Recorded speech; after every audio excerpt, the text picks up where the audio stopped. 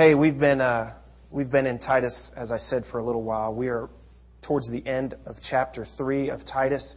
We're going to look at, again, just one more verse in Titus. We're going to look at Titus 3, verse 10. Last week we looked at verse 9. But all throughout the book of Titus, you remember I summarized and I said that there is a reoccurring theme in the book of Titus. That is, our life must match our testimony. Our life must match what we say the good news is.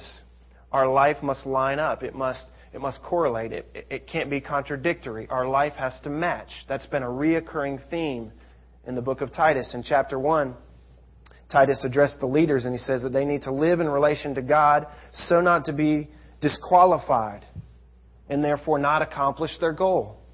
Chapter 2, he said that the laity, those of us here, us in the church, the body, those who make up the parts, the laity lives in relation to each other, corporately, our relation to the church, so not to disrupt the accomplishing of the goal.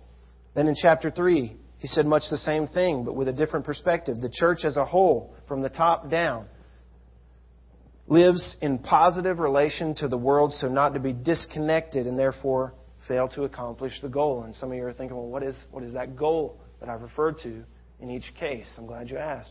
The goal, and this is really another reoccurring and underlying theme, and maybe the whole gist of Paul's writing this challenging letter to Titus to take to the island of Crete in those brand new churches that are springing up in that place.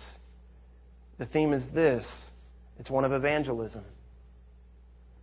The leaders, the laity, the church as a whole, their lives must all line up on these different levels in these different areas that he's addressed so that our evangelism is effective. Have you caught that? Have you caught that in chapter 2? He says that our lives might adorn the doctrine of God. That we might be, remember what I said? We might be like makeup to the gospel. What does makeup do for a lady? And some of you guys who may be wearing a little bit of foundation here or there, I don't know. You never know. Never know. We're in Atlanta. What does makeup do? It makes it decorative. It covers up anything that might appear as a blemish. Paul says that we are to adorn. We are to be a decorative item to the good news that we tell. Our lives are to make the gospel not look bad, but we're to make the gospel look better. And truly we're to make it look as it is. It's good news. So the goal has always been in the book of Titus. It's always been evangelism. Our lives need to be this. Leaders, your lives have to line up in relation to God like this so you can be leaders, but not just that, so that you're not disqualifying yourselves from being the leaders so that the people in the church will follow, so that the world will see, and there's unity across the board, and everybody knows those people, their lives back up what they say. And we don't distract them from the message with our lives. Our lives build bridges, not walls. So from the top down, the leaders, the laity, the church as a whole, our relation to each other, it must line up. How we live with each other. He said in chapter 2, older men, younger women, older women, masters, slaves, in relation to our employers, employee, every relationship we have among the church, believers should be those who are an example to this world. There shouldn't be anything that contradicts our message. Then in chapter 3, our lives in relation to this world, in specific context to the systems of this world, to the leadership of this world, the government of this world, our lives are not to live antagonistically against. Our lives aren't a fight against the powers that be in this world. We don't live our lives so that when non-believers look at us, they look at us like a thorn in the flesh. They look at us and they see peace and grace and mercy. And it further reinforces our gospel message, the bigger message, that real important thing, not just about the here and now stuff. Remember that? Yeah. So our lives can disqualify us. Remember, we saw that over and over in chapters 1 through 3. Last week, verse 9, we saw that our lives not only can disqualify us, but if Satan can't disqualify us by our actions, in our morality, in our integrity, in our life, he'll do something else. Remember what it was? He'll He'll distract us long enough to where we're not effective at all. Right? You remember that? He'll distract us long enough with foolishness. And the picture is people in the church who are fighting over things that become so intense and they become so engulfed in the debate itself, in the controversy of the item itself, that they're missing the bigger picture. Do you remember what he said there in verse 9? Look at it. He said, but avoid foolish debates or controversies. Now notice that he doesn't call the doctrine itself or the issue itself foolishness, although false doctrine always is foolishness, right? He doesn't say in this verse that the doctrine itself, that's not his point, is foolishness. His point is that if we focus on it to the degree that we spend all of our time debating it and hashing over it, and we become so myopic, so focused on the issue, that we're missing the bigger picture. We're missing that ultimate goal. We're missing spreading the light into a dark world. He says, avoid that foolish stuff. Specifically, getting so involved in these debates and these controversies, and he gave us some examples of how that can occur in verse 9. He says, listen, avoid it. Literally, turn your back on it. Don't let it grasp your attention. And that's so easy, church. So, Satan can disqualify us. And if he doesn't accomplish that, sometimes he just gets us to bicker and argue about nonsense long enough that he distracts us from what we're trying to accomplish in this world. Can that happen? It sure can. It does quite a bit. Well, if he isn't successful in one of those two areas, in disqualifying us or distracting us, look at verse 10. He often attempts to divide us. And he is often successful. This may be the testimony of the church throughout the ages, that Satan, our adversary, has found ways to plant men and women in our church that become divisive. And thus you have the expansion of new denominations, new factions, new religions, new shoot-offs, new parachurches, all this. Most of them begin because somebody's not happy with somebody else. And somebody gets a following and says, hey, you come with me. And you guys, you go your way and we'll go ours. And so just like disqualifying us or distracting us, Satan has this other tactic, this other thing. And he's going to talk about this in verse 10. Satan will, if he has to, he'll just divide us. He'll just divide us. In John 13, Jesus said this. You remember this verse. It's a famous verse. By this, the world shall know that you are my disciples. By this, the world shall know that you are my disciples. What is the this? What is the this? Because that seems to be the important point. By this, the world, that means the people who are on the outside looking in, they shall know that you are my disciples. Or, conversely, that you aren't my disciples. They'll see if your life lines up with your message. They'll see if your life lines up with the one you say you're following if there's a mark. You remember what it was? That you love one another. That you love one another. Listen to this now. Our unity makes our message believable. You follow me? Our unity makes our message believable. The opposite is also true. Amen? All right. The church has always, by way of history lesson here, the church has always, and probably always will, if we read Scripture correctly, the church has always and always will have a fight. We have a fight against error creeping in throughout history. Is that right? That error always is on the edge of creeping into our churches and does creep into our churches. And sometimes we do something about it and sometimes we don't. But we fight against something else, not just error creeping in. We fight for unity. We've always fought against error and for unity, and we always will. We do today. Paul did. Thus, verse 10 in chapter 3. We have to fight for unity, just as if we were fighting against error. I could take you to some other passages. I could show you 1 Timothy 4:1, 2 Timothy 4:3, 1 Corinthians 5, but maybe none more obvious than Romans chapter 16. I want you to turn here. I don't always have you turn, but I want you to see this in your Bible. Romans chapter 16, verse 17. He's going to say much the same thing, but he uses some very picturesque language here. Towards the end of the book, or the letter to the church at Rome, he's got some of the same concerns that he's going to express in Titus 3:10. Look at what he says here. Romans 16, verse 17. Now I urge you, this is strong language for Paul. It's a command. It's almost as if he's begging them. It's that important right here. Now I urge you, brethren, keep your eye on those who cause dissensions and hindrances, contrary to the teaching which you learned. And, what does it say? Turn away from them. For such men are slaves, not to our Lord Christ, but of their own appetites. And by their smooth and flattering speech, they deceive the hearts of the unsuspecting. They're not just damaging their own lives, but they're causing problems for the rest of the body. They're wreaking havoc. They become a cancer. It becomes infectious.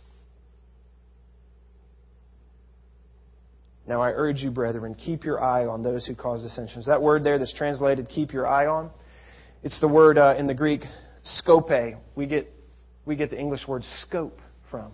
Do you get the picture? Paul says, zero in on these guys. Don't miss them. Take out your scope and mark them, because they will wreak havoc on your church if gone unchecked. It's that important. It's that important to fight for the unity of the church. If Satan can't disqualify us with our life, if he can't distract us long enough to be ineffective, he'll come in and he'll supplant disunity, disruptiveness. He'll cause factions among the body so that we crumble on our own. It happened all throughout the New Testament. It happened in the Old Testament as well. There are many, many stories of this. Go to Exodus 15, back in your Old Testament, towards the beginning. Genesis, Exodus, pretty easy to find. Second book in your Bible. Exodus 15. Had a girl in my college ministry, Derek, with Gina. Her name was Miriam. Miriam is a Bible name. Miriam was a great girl. Just had a sweet, sweet spirit. And I always thought of Exodus 15 when I thought of Miriam, because it's probably the reason that her mama picked Miriam as her name. Exodus 15. Well, let's start in verse 18. This is just after the sea has been divided and Moses has brought the nation out of captivity, and they are celebrating. And you get this woman who steps up, and she's a leader. And she's honored here in what is called in Exodus 15 the Song of Moses and Israel. Verse 18 says, "The Lord shall reign forever and ever." They are worshiping. "For the horses of Pharaoh with his chariots and his horsemen went into the sea, and the Lord brought back the waters of the sea on them. But the sons of Israel walked on the dry land through the midst of the sea." They're worshiping. Verse 20, Miriam, the prophetess, Aaron's sister, took the timbrel in her hand. That's a musical instrument. "And all the women went out after her." She's leading them. They're following her with timbrels and with dancing. Miriam answered them. It's a responsive song here. "Sing to the Lord, for he is highly exalted. The horse and his rider he has hurled into the sea." Now flip over to Numbers, because there's more on Miriam. Numbers chapter 12. Go to your right.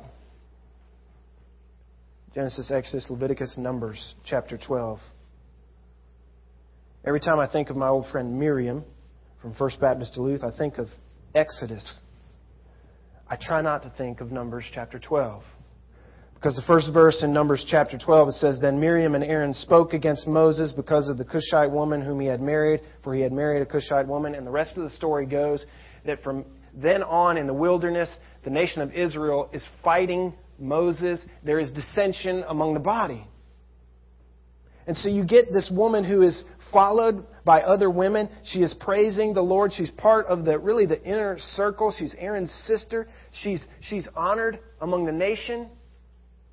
And she's doing great work. Later on down the road, when things don't seem to be working out for the nation of Israel, we find her griping and complaining and causing dissension to the point where God enters in and He brings His wrath upon her. And if not for the prayers of Moses, God would have taken her out. It was that important. It was that important that she not cause dissension among the body. So too, get them off track of what God was trying to accomplish in a bigger picture with the nation of Israel. It was that important to God. She ended up with leprosy. Aaron had his own issues as well.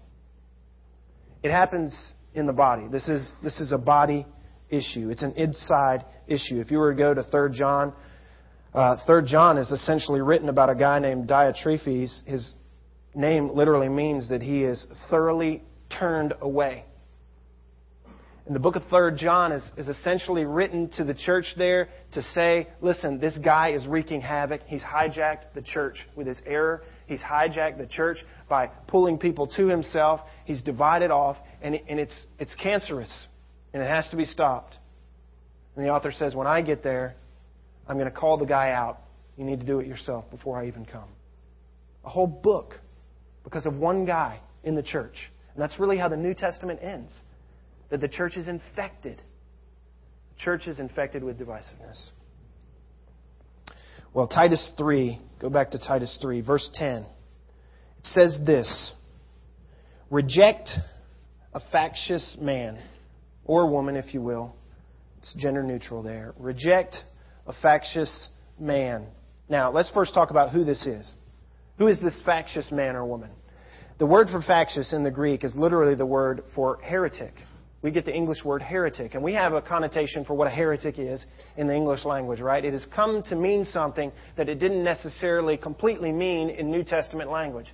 So when Paul uses this word heretic, he's not exactly talking about the guy that you get a picture of when you think heretic, okay? Let me explain what a heretic is in Paul's language here. The original meaning of heretic, it had the idea of someone who makes a resolute choice.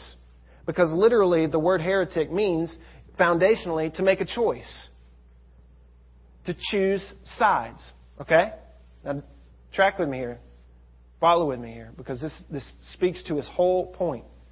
To choose sides. It then started to mean someone whose choice is obstinate and against the truth. It's not that he just chooses a side and stays with it and doesn't cause any trouble. This word for heretic came to mean that it was someone who chooses a side and becomes obstinate and against the truth. It is used here in Titus to mean one who had chosen an idea, a teaching, a doctrine, a viewpoint, a perspective, or perhaps a course of behavior that was not acceptable to the church overall. It was not acceptable to the Word of God, or it was not acceptable to the mind of the Spirit as revealed through the leadership. Literally, one who chooses for himself. Do you see the selfishness in this? Okay? Chooses for himself. He will not become a part of the consensus. He separates himself from the general consensus.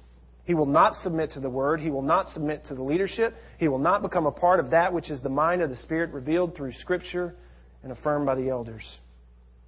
One commentator said this: a heretic, according to the notion of the Word, is either one that makes a choice of an opinion of his own, contrary to the generally received sense of the churches of Christ, and prefers it to theirs, meaning the rest of the body. They prefer their ideas, their thoughts, and their opinions to the mass, and obstinately persists in it, separates from them, separates themselves in some form or fashion from the mass, forms a party. Don't miss this.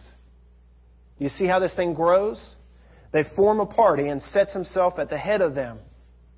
He's the ringleader, if you will, whom he has drawn into the same way of thinking with himself. Now, are you getting a picture of this person in the body? It's not just a person, it's not just a man or woman who is in error. Because if that were the case, we'd all be qualified as heretics. All right? It's not just a man or woman who has a wrong belief about a particular doctrine or another. The emphasis of a heretic is a guy who slivers off due to his error and brings others with him. And is obstinate and is against. He forms his own schism among the body, disrespects the mass, disrespects the consensus, disrespects the elders, the leadership, disrespects the Word itself, and is not willing to repent, But he's going to go, and he's going to go his own way, and he's going to take as many that will go with him. Are you getting a picture of this person? Now you say, I've never run into a person like that. Can I tell you that it may not be so blatant and public and obvious that everyone necessarily knows about it on this level. But can I tell you, it starts at the grassroots. And often, as I've seen it, it starts, I would even say on their behalf, it starts unintentionally. I mean, I'm sure Miriam didn't set out one day to say, you know what, I'm going to oppose Moses and the leadership and all that God's trying to do with the nation of Israel. Got us out here in the wilderness. What in the world's going on? I'm sure that wasn't her heart. But it creeps in. It creeps in, and I think that's the point. I think that's Paul's heart. It creeps in just like those distractions that we need to avoid. Shun, turn our back on. Don't let them have our attention, verse 9. This creeps in just the same way. These factious people. Well, what do? It says, verse 9, we're to avoid the foolish, the nonsense, those controversies. Verse 10, we also get a strong verbiage here. In regards to the heretic, we are to reject. We are to reject. Very strong language. It means have nothing to do with them. Don't have anything to do with them. Now follow with me here, because I don't want you to get lost in what we're saying here, because we have to make some things clear. It is very much like Matthew 18, verse 17. Let him be to you as a pagan and as an outcast. We cut him off from the fellowship. Strong language. Much like 2 Thessalonians 3:14, if anyone doesn't obey our instruction in this letter, take special note of that man. Do not associate with him so that he may be put to shame. Do not regard him as an enemy, but admonish him as a brother. We know who this person is. We know he belongs to the family of God. We know he's in the body. We assume that. We also know that they are in sin. We remember that they're a brother. We don't treat him like an enemy, but we do not associate with him. We don't have fellowship. We don't have a meal. We don't make it easy for him or her to feel comfortable in the body so that he may be, and here's a goal. There's purpose behind this. It's not just to be mean. It's not just to be evil. It's not just to get rid of people. There's a goal so that he may be shamed by being put away from the accepted fellowship. Let me say this. Remember, church discipline, this is a reference to church discipline. Church discipline always. Okay? If you think what I've just said is harsh, make sure you hear this. Church discipline is always remedial, restorative, and redemptive. It always wants to gain back. You shame, strong language from Paul with a goal. It's so that when they're put out, it awakes their senses to say, why am I now on the outside looking in? What is it that I have done that is so extreme in the mind of the consensus of the body, of the leadership of the church, that I had to been rejected?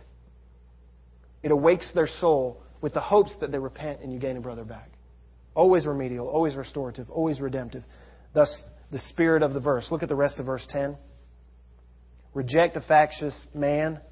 And there's a qualification here. There's a qualification. After. Circle that word after in your passage. Something else has to happen before we reject. We don't just go around booting people out. That's not the heart of the gospel. That's not the heart of the believers. The heart is to protect the body, yes. But the heart is always to be gracious and patient and merciful, just like Christ was patient and gracious and merciful to us. So after what? After you give him one chance? No. After a first and a second warning. That's the heart of Paul. That's the heart of Christ. That's the heart of the church. That it's redemptive. We give them every chance to turn back, to not be separate, to not be a schism. We give them every chance to be a part of the body as a whole. When they fail to do that, then and only then, we put them out. We put them out with the hopes that they will be so awakened in their spirit that they repent and they come back in. If you want more on church discipline, I'm not going to get into it here. We preached on it some time back. We did a series on sin. You can go online and look at sermons online. Scroll down. There are about 3 weeks on church discipline alone, okay? So you want to go there. If you have any confusion about how the church carries out this thing of rejecting, I don't have time to go into it this morning. You need to go back. You need to go back and you need to listen to some of these. You need to read up on it if you're uneducated on how Matthew 18 exactly works. How do these church discipline things actually work? They're important. They're so important that it's one of the few addendums. It's one of the few clarification points in our church's constitution and bylaws. There's a whole page on how this plays out. 1, because it's so important to guard the unity of the church. 2, because it's such a thing that it causes disunity itself, that people get so angered and enraged that the church might put someone out, that we have to be perfectly clear on why and how and when and what the process is and what the heart behind it is. So you get a whole page in our Constitution, all right? So you can jump in there if you need something. Verse 11. I'll go through this quickly. He continues talking about this factious man. And verse 11 indicates a few things. It indicates that these kind of people become obvious to the body. At some point, they become obvious to the populace, to the consensus. And so when a man is rejected, when a woman is rejected by the church, when they're put out for the sake of church discipline in this sense, they're not put out and everybody looks and says they're surprised. I mean, Radley was a perfectly nice fellow. It's the idea in verse 11 that, yeah, that makes sense. I can see that. I didn't exactly know why. I don't know all the details, perhaps. But you know what? I'm not totally, completely surprised. Here's why. Number 1, he says knowing. That means literally that it's observable. It means that the church can see it on some level. But he says that this guy he's perverted. Literally, he's twisted on the inside. That's what the word perverted means in the Greek. Isn't that a good picture? This person becomes obvious because as you look at their life, it just appears literally that they're inside out. It's backwards. It's not quite right. They are perverted. They're twisted. He says they're also sinning. Make no doubt about it. It is sin, he says. It is sin. And in the end, he says, the obvious indicator is that they are self-condemned. What does that mean? It goes along with the theme of the entire book. Their life has told on them. Their life has told on them. Go back to Titus. He mentions some false teachers and divisive people at the end of chapter 1. I want you to see this. Because he says much the same thing with more words. Titus 1 verse 16 says, they profess to know God. Referring to those people who are in error, who are trying to lead people away with them. Remember, he already addressed them in Titus chapter 1. This is what he says about them in the end. Here's the valuation of their whole life. Here's the evidence. Here's what is observable about them. They profess to know God, meaning they're in there, right? They're in the body. We're not talking about attacks from the world. But by their deeds, they deny Him. Their life tells on them. And they are detestable and disobedient and worthless for any good deed. That's not mean language. That's honest language. When it comes to accomplishing the grand goals of the kingdom, namely evangelism, pushing back the darkness with the light, they become essentially worthless, useless. They're of no profit to the kingdom. Let me give you a conclusion here and I'll wrap up. What do you tell a young guy, Paul? What do you tell a young guy like Titus who's starting out in a new church like Titus on the island of Crete, trying to build congregations from the ground up? What do you tell a guy? What do you tell a guy when he's first starting out? Can I give you a summary of what he's told him? Number 1, you get godly leaders. Get godly leaders whose lives line up. Number 2, teach men and women, young and old, how to live in the body. Get leaders, teach men and women, young and old, how to live in the body. Number 3, show believers how to build bridges between them and the world, not walls. We do that with the testimony of our life, that it lines up and it builds a bridge. Make sure your life lines up so that you build bridges to the world, not roadblocks. Number 4, avoid foolish distractions. Don't let Satan bog you down in foolishness. Raise your sights. Number 5, reject those who continue to disturb the unity. Pretty good game plan, isn't it? Is this relevant for us? I think so. Number 7 on our member expectation list, if you were to look at our list of member expectations, really we tried to narrow down what are the essentials. If you decide this is a place that you would like to invest your life, your heart, in ministry and worship, we have just a very few expectations. Things that we want you to know that we think are important if you decide to be a part of this body. And if you know me, I'm sort of I'm anti-organization in a lot of ways. I'm anti-program. I'm anti-system. I don't like signing things. I don't like making you fit into a box and all these things. But one thing we are here is we want to be absolutely clear on what our priorities are. And so we said, okay, we're going to give a list. We're going to give a list of expectations so that everybody knows and we're all on the same page. But we're going to make sure that it's just the rock bottom stuff. We're not going to put in fluff. We came up with 7. The last one is this: that you have a personal commitment to the unity of our church. Hey, if you're going to call this place home, and I would say in a general sense that if you're going to call any church home, here's what you have to decide. Because it's this important.